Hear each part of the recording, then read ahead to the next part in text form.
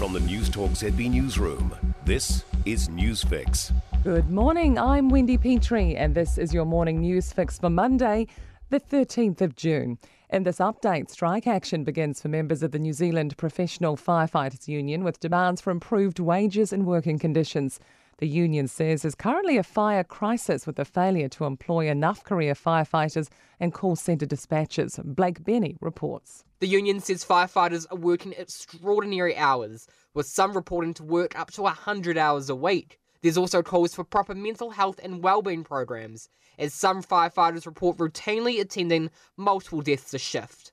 The strike won't affect firefighters responding to fires and other emergencies.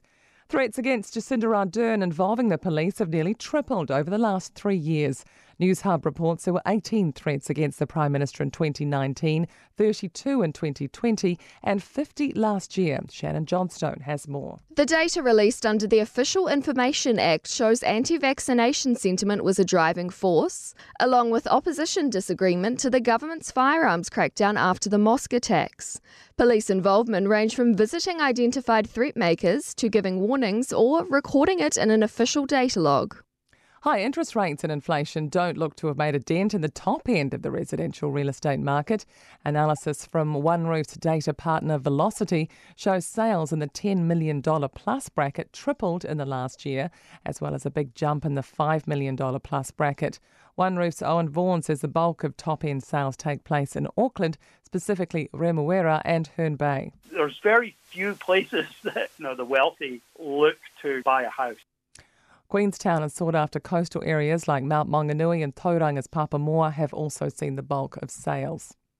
Sporting codes in the capital are joining forces to lobby council for cheaper ground fees.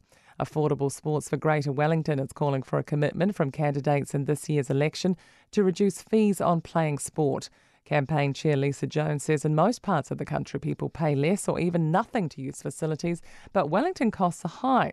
With councils identifying that health and wellbeing is such a priority to them, we just feel that without the council's support, sport's becoming very unaffordable for people to play.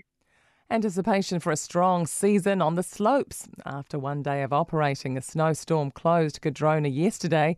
The ski field was first to open in Queenstown on Saturday, with several hundred allowed into the beginners area.